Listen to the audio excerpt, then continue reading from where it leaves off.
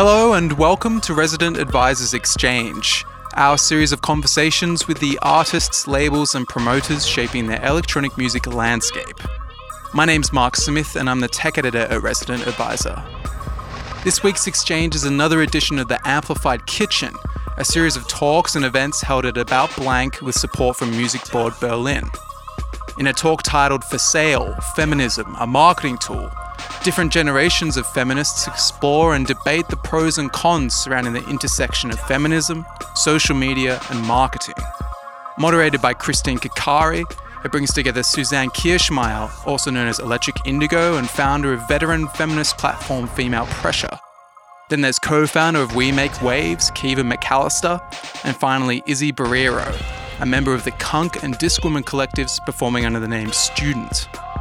Together they attempt to prize apart the tricky topic of how best to use social media in the pursuit of an equitable and just electronic music community. As always, you can find our full archive of exchanges at residentadvisor.net and follow us on SoundCloud at ra-exchange. The exchange from the Amplified Kitchen is up next.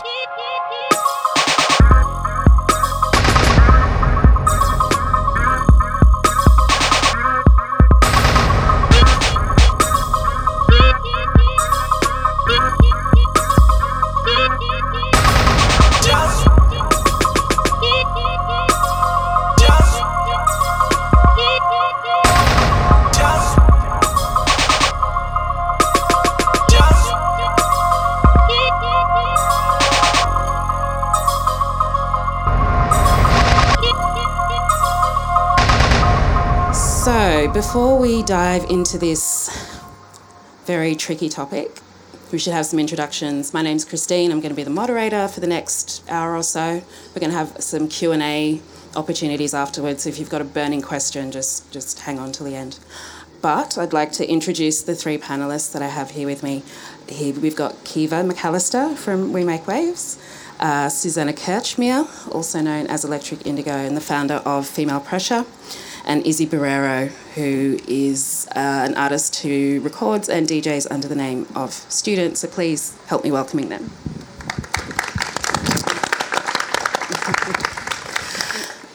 It might be a good opportunity just to go around this square formation and for each of you to talk a little bit about the projects that you're involved in, and then we can dive into this topic, which is feminism, a marketing tool for sale. Let's start with Kiva. Hi. I am one of the organisers of We Make Waves festival and conference for women, trans and non-binary people in the music industry. It had its first edition in November of last year, and it's a 3-day conference and music festival focused around issues affecting people of all genders in the music industry, and also kind of a skill-sharing, mentoring platform. Hello, everyone. I'm here for Female Pressure. That's a network and online database for female, non-binary and trans artists and cultural workers in electronic music and digital arts. In its 20th year this year, and there is a long history, and it's grown to more than 2,200 members now from 75 countries. Most of them are from Europe, about 3/4. We have been doing several special projects, and maybe most fitting for this panel might be the fact survey that we did.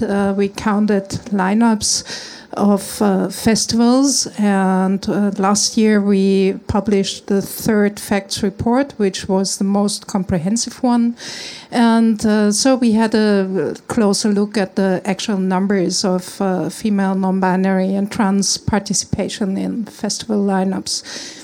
Hello. I'm Izzy. I'm from New York.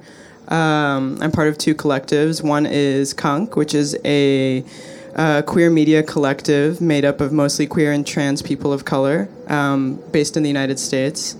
I'm also part of Discwoman, which is a collective and booking agency based out of New York. I'd say most of my work is in DJing and production. With Discwoman, we do a lot of events that focus on women, on binary, trans people, people of color. We do a lot of workshops and showcases trying to highlight new talent in the States and also here. I also do like workshops on production and DJing, and I also manage a Eurorack company in the States.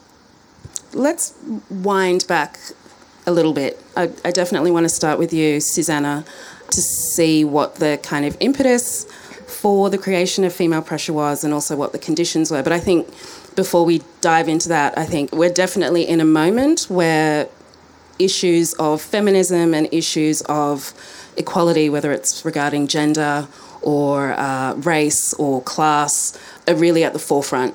However, these are conversations that have been being had within electronic music in particular for a couple of decades now, and Female Pressure was definitely one of the first instigators of creating space for this conversation alongside other resources like pinknoises.com and Ladyfest. So I'd love to hear from you, Susanna, about what was happening at that time for Female Pressure to become a necessity to create. It was simply like my personal experience. I started to DJ in 1989, and I did not really think about whether I was doing this as a woman or as what else creature you could think of, but for the love of music. And the reaction from the outside world, like the visitors, the party goers, the promoters who always like pointed out that it was so special to see a woman behind the decks. And that made me, of course, more aware of the whole issue. Then I encountered so many instances of people being like totally surprised, or people saying something stupid like, "Oh, you're really not bad for a woman." And every one of my female colleagues has heard a comment like this before. I regularly was involved in discussions about, are there other female DJs, for example. That was the starting point, usually like late at night, either before or right after a DJ set, and my mind was somewhere else, but I still engaged in such conversations, and I started to name my colleagues, and people were usually like, "Oh yeah, right, I didn't think of her." And so they kept forgetting the names of other women.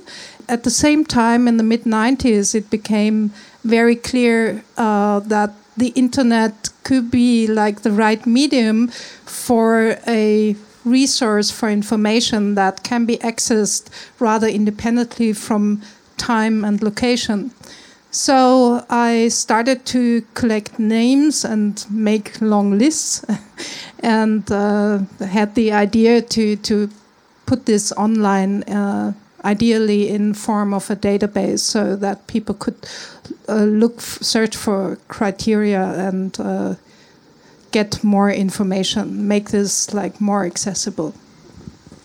And kind of fast forwarding to now, so 21 years down the line, and I think you said earlier you've got a couple thousand members in 70 countries, I believe you said. 75. 75.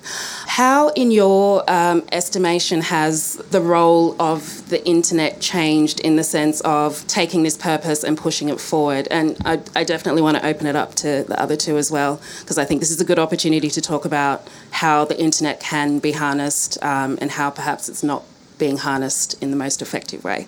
So it'd be great to get your view on how it's changed for Female Pressure and some of the challenges that you're facing now. Well, the internet has become a lot more common. I remember, like, when I started to collect the names, like the forms or tables I had, they included a field for a fax number. And that's quite funny to say nowadays. And hardly anybody had an email address. So, of course, nowadays, and that's so obvious, it's almost maybe too boring or too banal to point out, but the communication has become really easy. And transfer of knowledge and information has become easy for those who have access to internet, of course. But it's also a bit overwhelming, maybe. But what I see, like the biggest change that I see, is that there are so many more young women making music nowadays and producing and being less afraid of engaging in this like kind of art world. And yeah. Perhaps we can talk a little bit, Izzy, about your involvement in the Kunk Collective and also in Disc Woman, because I know that Disc Woman in particular, have been really smart about developing a network and developing a brand and utilising the internet to kind of let people know what their purpose is, I suppose. So how did you actually come into the fold with both of those collectives, first of all? Sure. I mean, I found out about Kunk very locally in terms of just being in New York and going to raves and meeting people like on a very one-to-one basis. But in terms of distributing our content, our music, and I think the same thing goes for Disc Woman, it was really important to use online platforms, whether it's SoundCloud or just making a website, and Twitter and Instagram, to be able to build your online presence and make connections with younger artists or newer artists and old artists. I think Kunk is not really that much of like a brand in the same way that Disc Woman is. I think Disc Woman is particularly intentional about the way that we use an online platform and the way that even with just like merch, it's so easy to get people access to the brand and to give them access to the mixes that we do and everything that everyone's doing, so that it's easy to know like, what is this new artist doing? When is their next show? It's a really easy way to inform people about everything that's going on. But yeah, I don't know. I think Disc Woman is very particular in that it really knows how to use the internet as like as a marketing tool in a strategic way. Yeah. Yeah, definitely. And I think that's something worth revisiting, so let's stick a pin in that. But I also wanted to talk briefly about the idea of the internet, and I guess more, safe spaces or inclusive spaces, let's say it that way. I know that Female Pressure has a kind of application process, and other resources like Sister, for example, is like a secret group that exists online, or on Facebook rather. Perhaps Kiva, you'd like to talk about I know that you are a member of Female Pressure, what these kind of online spaces have meant for you in terms of developing the ideas for We Make Waves or developing the community around it. Funnily enough, in this day and age, our work so far has been mostly sort of in person. So we do like a lot of in-person mentoring and connecting people with one another and networking and the rest of it. But yeah, I feel like I've benefited a lot from being part of these online movements. I think that what the kind of physical in-person stuff and the online stuff has in common is like a lot of it is based around, or not, maybe this is a misrepresentation, but like a big part of the work is like debunking these like bizarrely persistent myths that like women and non-gender conforming people just like don't exist in the industry or aren't doing anything interesting, or if they are doing something that it's like they're not doing it very well or they don't have a network and it's just kind of like wading through all of those like bizarre myths and being like, no, that's just like you said, that's not true. There are all of these people who are really active and doing these like brilliant things, and like here's a list, or like here's a great mastering engineer you can use, or like whatever it is you need, there's like a woman doing it really well. And that is not only really useful in like a practical way, it's also very, like, to use a very overused word, like very empowering as like someone coming into the industry, like really inspirational, because it can just be like just an incredibly off-putting, discouraging industry to be part of. Most of my experience, I'm a musician as well, but like haven't been active in a while in any kind of meaningful way. But most of my experience was as like an industry professional working for labels and festivals, and you run into the same walls and deal with a lot of the same issues on all different levels. So it's very, very useful to have those spaces to run to and be like, it's not just me. I'm not the only person who's ever like heard these words or like been treated this way or been excluded in this fashion. And I think that's a nice segue into talking about how this moment that we're having, or we have been having for the last couple of years, where there are more and more conversations and more awareness, and more platforms, communities, etc., but perhaps also more and more resistance and more co-opting of certain signifiers of a feminist agenda, or perhaps a more cynical type of alignment because it seems like the right thing to do, or it seems like the prudent thing to do. I kind of just want to open it up with a question, or rather a dilemma that I feel like I have been personally grappling with the last couple of years as I attend more and more of these types of events and participate in more and more of them as well. And I feel like I can't quite figure out what the way forward is. But the first quote I want to read to you, and it's by Audre Lorde, who was an incredible feminist writer and thinker. And she was talking specifically about racism, but I think it applies in this instance as well. Talking about how to approach the idea of dismantling the structures that are working against you. And the quote says, "For the master's tools will never dismantle the master's house. They may allow us temporarily to beat him at his own game, but they will never enable us to bring about genuine change," which I thought was a really interesting way of looking at some of the movements and some of the actions that we've seen in the last couple of years, such as social media call-outs, for example.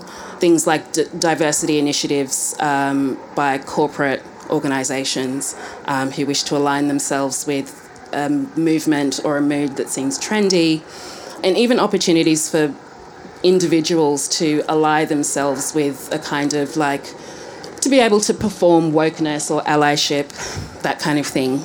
I'm going to open the floor if anybody wants to jump in on this topic, because it's something that I feel is definitely true. But on the other side of it, I feel like there are opportunities to amplify voices and to represent people who have been underrepresented. So it's something that I'm kind of like on a bit of a seesaw about. Do any of you have feelings about that one way or the other? Oh, yes. I definitely do. And like taking the title of today's event is feminism a marketing tool? My answer is I wish it were. I mean, you must never forget that we're like, especially in Europe, but not only in Europe, we are living like in a very like regressive environment. And I think women's rights are actually undermined, being undermined by right-wing politics. And so I think, of course, there are advantages and there is a hype and it is kind of fashionable, but that is restricted to a very limited audience. And if there is a chance for women to step forward and to become better known and more famous, that's good. So like everything that works is somehow acceptable in most cases, at least for me. I don't trust that it will last for very long. It's remarkable. I could see it somehow even like as a reaction to our first fact survey, that it became really like a hype topic in media, like the quota or the participation of women in festival lineups. And I would have expected that it would have lasted a lot shorter, but it's still going, so that's already surprising. But as you said, like there have been like several waves of media attention to this topic. I remember someone posting like a couple of years ago the cover of Accelerate featuring Heather Hart on the cover from New York with like the title "The Future is Female," and that was, I don't know, in '96 or something. So we are reiterating, and when you talk to feminists from previous generations, they will say, yeah, we had the same discussions like back in the 70s or back in the 80s. So we are doing like the same thing over and over again. But I have a feeling that in certain circles, the discussion has a new quality, and it goes a bit deeper than it used to. But maybe that's just my optimism. I don't know. Before Kiva and Izzy jump in, I'd like to ask specifically about facts. Is there a kind of like a manifesto or like a hoped-for outcome of the end process of doing this kind of like qualitative survey? Is there an end point where facts won't have to happen anymore, do you think? Well, I'm not sure. Probably not. I mean, in theory, you could say if we have achieved like a steady parity, which is out of sight in my opinion, then we could stop doing the facts, of course, and then female pressure will be obsolete, and that's paradise somehow. But I don't see it yet. Okay. Kiva or Izzy, did you have any thoughts on the previous question? I really like that quote.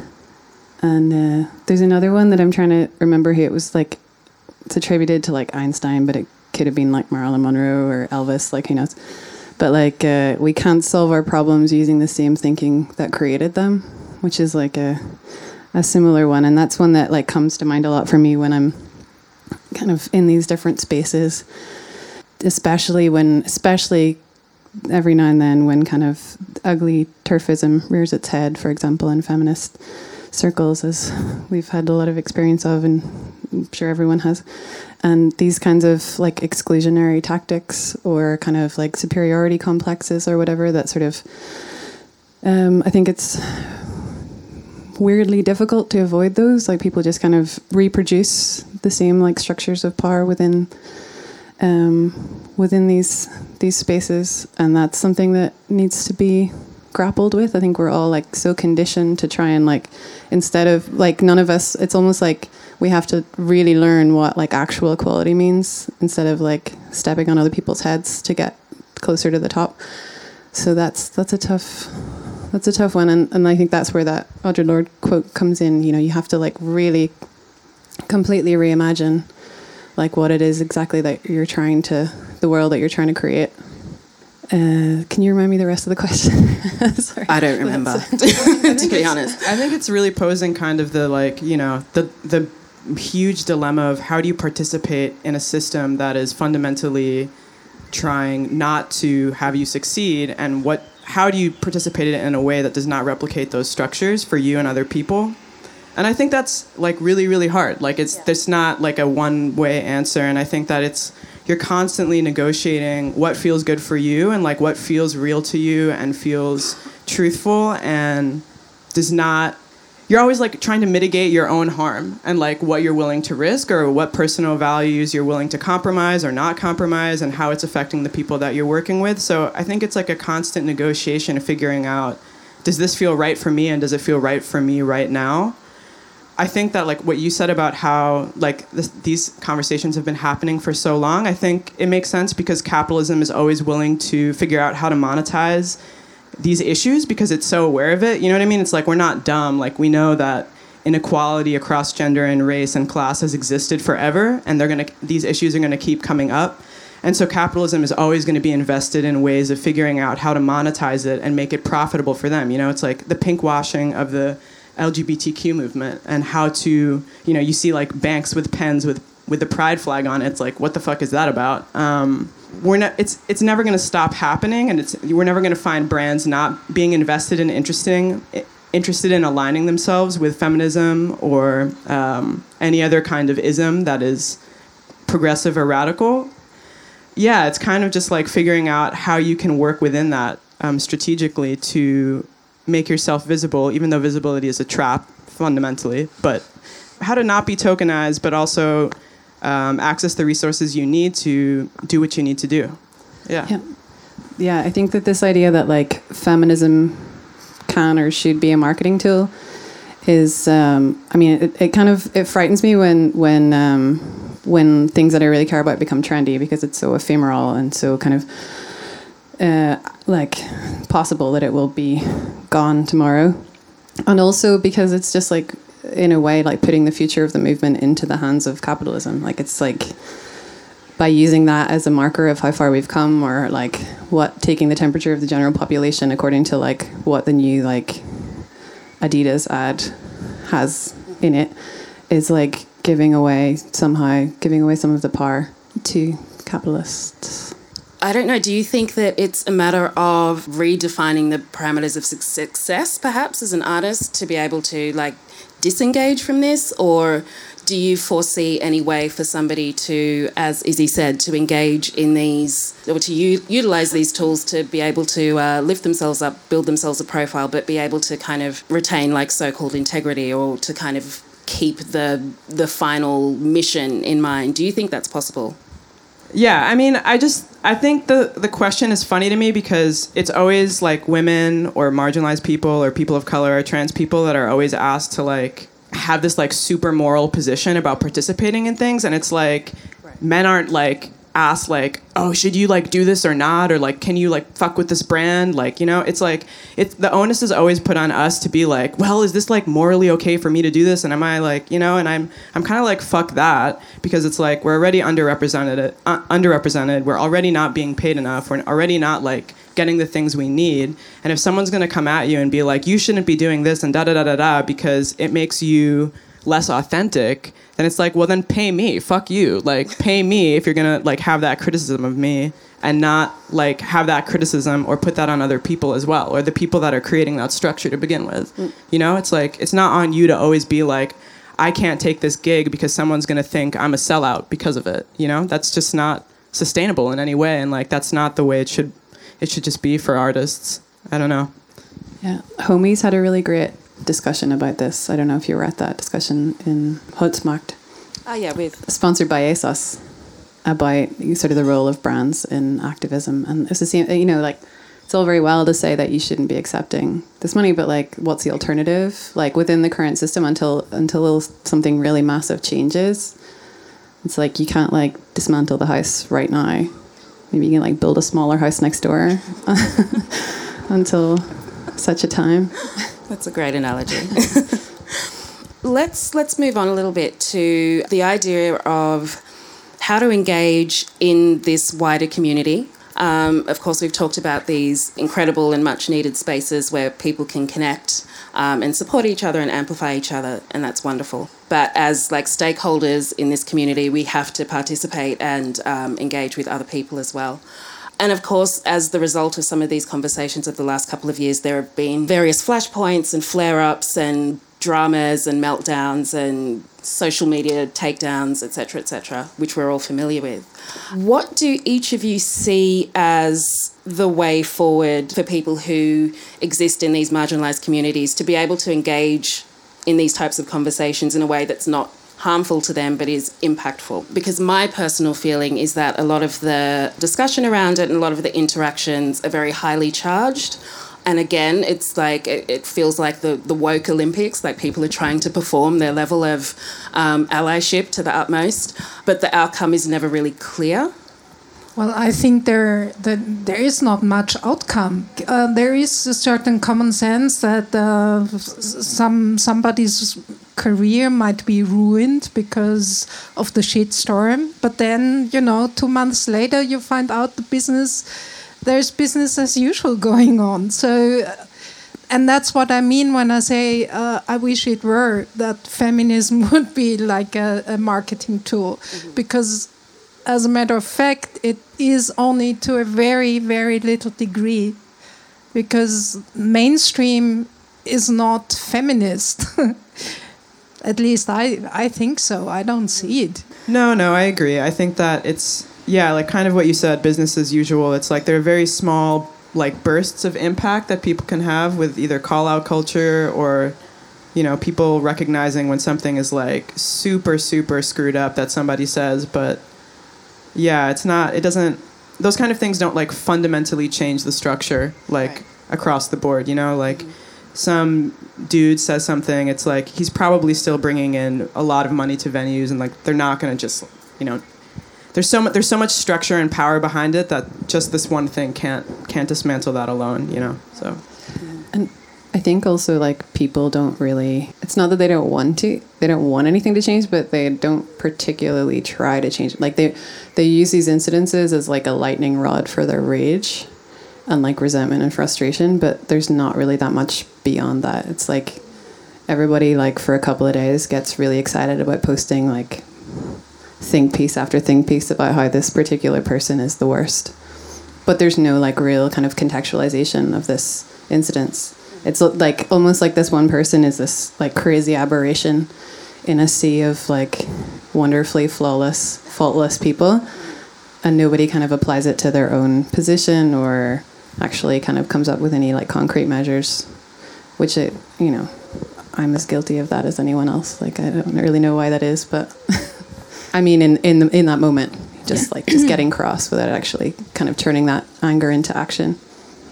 Well, I think it would take something that I sometimes misses a lot. It would take solidarity, and I mean that's such an old-fashioned word, but still I think it's extremely important. I sometimes miss that in female pressure too.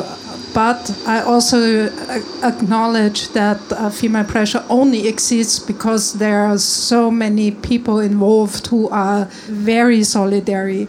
But I see it like every once in a while that somebody like leaves or does not join because they say, I can't see how I profit from it. So like they totally internalized this like a certain neoliberal, very egocentric thinking of I only do what brings my career forward and nothing else. And it's also quite myopic, this kind of thinking. That's what I think. Yeah. And in this case, like what do you do? Like what sort of punishment could you have for people who say something terrible or who do something very wrong? Is to somehow boycott them or to neglect cooperating with them. And I hardly ever see that. I saw it once, like in this specific case that we do not want to name explicitly at this panel, but Fennes from Vienna, the electronic music artist, he cancelled a gig where the person who said something very wrong was also booked when he found out. And I think this is something that not everybody can afford to do either. You must not forget, like this kind of solidarity is also a privilege if you can show it. Definitely. Boycotting is a major privilege.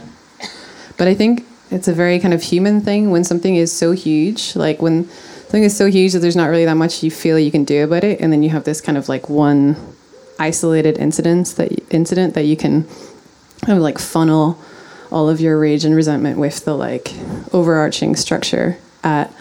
And then you sort of just get it all out, and then you've kind of like, you feel relieved afterwards, but nothing's actually really changed. And like actually having a conversation about the structure that created this particular incident is a lot harder. And I guess that's what we're trying to do here.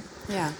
I wanted to go back to what you were talking about earlier. I think it was Izzy that mentioned it about the role that capitalism plays, and also to do with boycotting, and also what you mentioned earlier, Susan, about organising and collecting.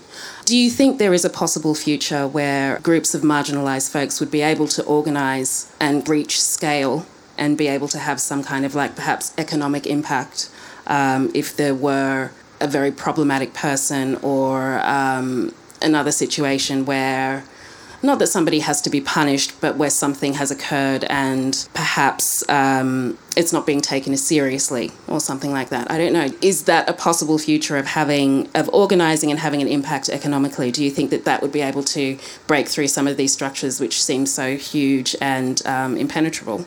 I mean, yes, and I think that there are, like, that does happen on like very small, like local levels. But I think that like to disrupt something economically, those people who are underrepresented or marginalized would also need to have a substantial level of like economic power and economic resources themselves. So it's like like kind of what you were saying, where it's like it's expensive, or you have to be able to kind of afford to disrupt in a way, especially when you're operating within this like industry and market where there's so much money being invested into artists and put into shows and booking and all this stuff. So yes, but I think that it requires social capital, like a level of like economic resources, or just like a certain level of comfort in order to do that and operate from that position where you either are comfortable with the risk you're taking of losing, or the risk is not that substantial for you, right, or for your collective or for your group or whatever. Yeah. Mm-hmm.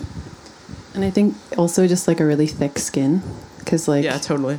If you even look at someone who has arguably got a lot of, I mean, it's maybe different because it's not a collective, but like someone like Alice Glass, especially if you're coming out personally about this sort of thing, you're putting your name behind the calling out of someone in that way, can be like a pretty arduous task. And I think like also, I mean, I'm kind of repeating myself, but I guess like for me it's sort of a band-aid over like what is a very kind of like end symptom of a really shitty situation. Like by the time someone actually gets to the point where they've done something like so egregious that we can call them out publicly and like everybody's going to agree to boycott them, like they've already done like a lot of damage probably, and they've already been allowed to do a lot of damage for probably quite a long time. So like that's probably not where we want to be like focusing all of our efforts, is on that like one little like.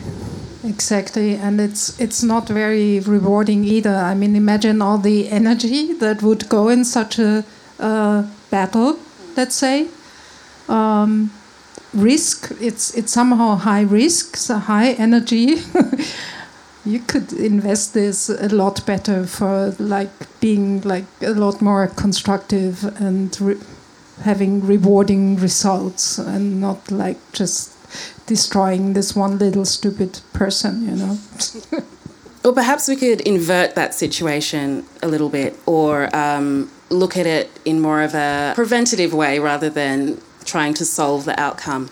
And I'm kind of directing this towards you, Kiva, talking about creating these communities, but also within that building networking, workshops, education, that type of thing. I'd love to hear a little bit more about how We Make Waves began and how it kind of debuted last year in the festival form that it did. Well, yeah, I guess like for a lot of the reasons that we've been talking about today, like kind of trying to come up with a bunch of alternative solutions to these sort of situations. I mean, I'm very aware of the like, sorry, I'm just like jumping over the introduction of it and just contextualizing. I'm like very aware of the pitfalls of like creating like a separate space for discussions to be had and for like skill sharing and training and all the rest of it to happen. But I think that it's like last year's edition kind of proved that there is a lot to be gained from having a space, just like a brief reprieve from like those elements in the music industry, just if nothing else to prove that they don't like have to be there. It doesn't have to be like that, and that you can have actual conversations about solutions that aren't just like sort of constantly complaining about how fucked up everything is. And also, yeah, just to kind of provide like a wide variety of positive role models, you know. I think that's super important. I mean, like everyone that I've talked to at any kind of echelon of the music industry can name like so many kind of different mentors who understood in one way or another their position and the kind of shit that they were coming up against and helped them through it. And like I think without that it's kind of impossible, because it's like, I can't remember what that Bjork quote was, you know, it's not just you or something. Like you do sort of feel that way until somebody tells you that it's not. And then the idea of like just bringing together like lots of different people who could tell you that it's not just you and that there are like different ways to get around it was kind of one of the founding principles for us. And was it a similar type of approach or issue to be resolved with the development of Kunk? Sort of. I think Kunk was more about like developing community and having people to trust and be honest with about our vulnerabilities as artists, as people operating within the industry, and then getting feedback. It was less about I mean, no, it was definitely about like sharing resources, and kind of the same thing with Discwoman. What you were saying about how there's like so many more effective and productive ways of spending our energy, I really think that that's kind of where the idea of workshops and sharing resources with each other is so fundamental, because we have to spend our energy and use our energy in like a super material way. Like it is material to like complain about someone and like hopefully get them kicked off a lineup, but it's so much cooler and more productive to say, hey, I'm gonna actually just like do a CDJ workshop, or like do an Ableton workshop, or just like have a meeting to discuss like how younger artists can figure out how to negotiate bookings, like how to know how much they should be paid, how to set up like a sound system, like just these things that give people tools to operate on an individual level, and then also share with other people that they know within their friend group or younger people, like just mentoring people and then giving them the power to also mentor other people. And that kind of like distributed material network, I think, is super radical and changes things in a super productive way as well. It's been so interesting to observe the success of Discwoman that's kind of grown from these, 3 women wanting to create the kinds of parties that they wanted to go to, and it has grown into this like platform to lift up and amplify other artists and a brand within itself. I also wanted to talk a little bit about some of the discrepancies, the gender gap in the music industry. I feel like we've been talking a lot from an artist and performer perspective, not necessarily, but primarily. And I feel, as somebody who has always existed on the other side, either on the business side or the editorial side, that the gender disparities that exist there are really troubling, but also the fact that women and non-binary folks and people of colour will tend to be ghettoised in certain kind of allocated areas of the music business, and they're pretty much absent in all other areas. Did any of you have any opinions on that, or any observations in your own experiences of working with industry people, and any of the disparities that you've observed yourselves? I think that's an interesting, I think the way that that's phrased is really interesting, because I think that there's a huge, it's kind of what you said earlier, where there's like a huge illusion that there's like not women or non-binary or trans people or people of color like in the music industry. It's like, what do you mean? Like house and techno were created by like black, gay and trans people. Like it's kind of been like the history of music forever that these people have been, that marginalized people, underrepresented people have been like creating and pushing forward music. So I think it's like less about being like, oh, these people like don't exist, and more just recognizing that they're being obscured in a way and not being given the resources to, or not given the visibility to be seen or something. I don't know if that kind of like shifted the question, but yeah, I mean, and I think there are also like so many things that pop up where it's like almost like a quota thing that like people just like want to like fill in with like whoever they can just because they want to have like this visibility and representation of people so that they don't get called out, or so that they can wear the badge of being like, we did a good job, like we did the thing.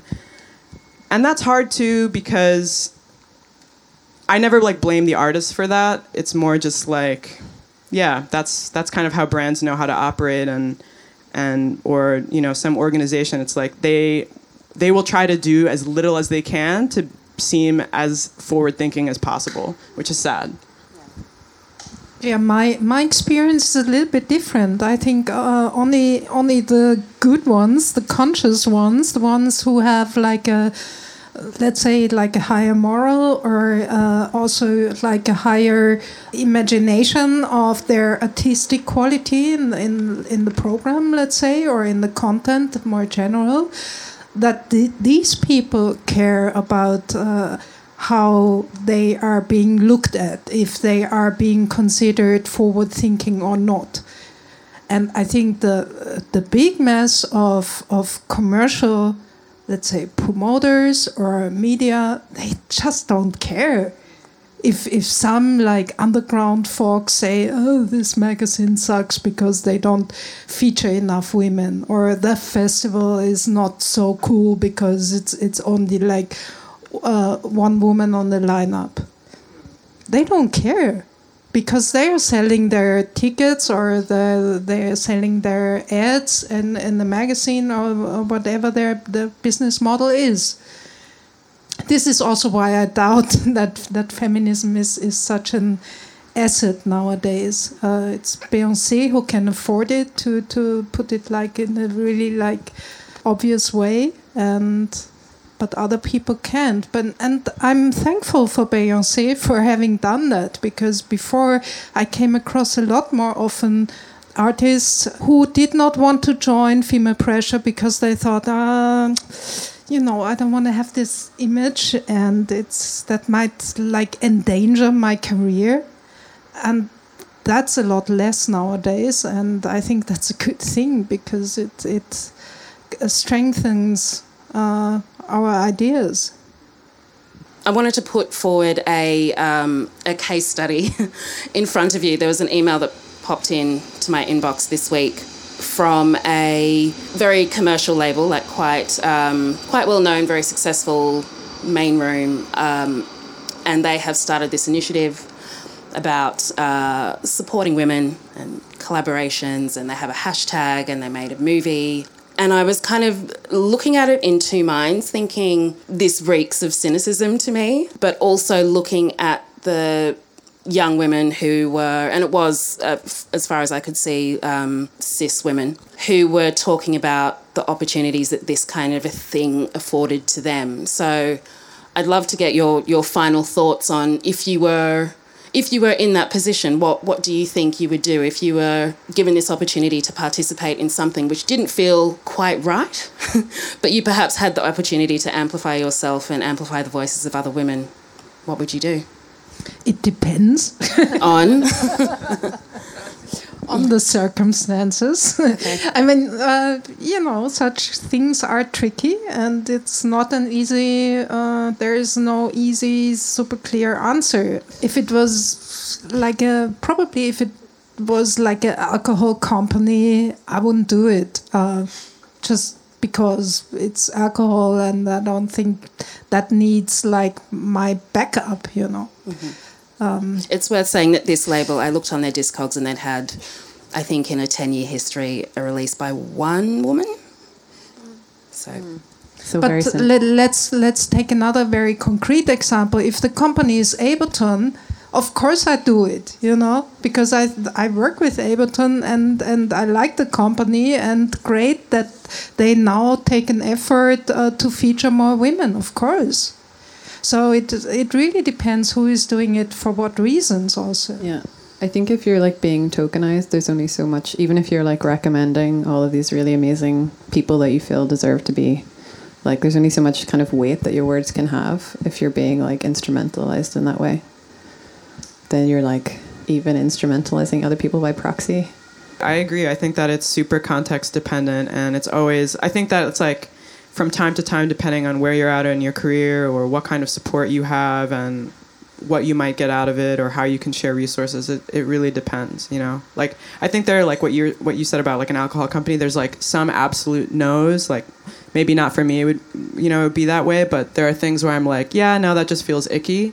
And other things where it's like, if I can strategize and have as much control over my image and brand or whatever, like if I can have as much control as I want over it, then it might be worth doing. Yeah. All right. So as a final question to all three of you, what is your hope for the future of these types of conversations and these types of spaces? What would you like to see happening more of or less of, let's say, over the next 5 years or so? More and more really lovely cis white dudes have been asking me like what they can do, which is really nice.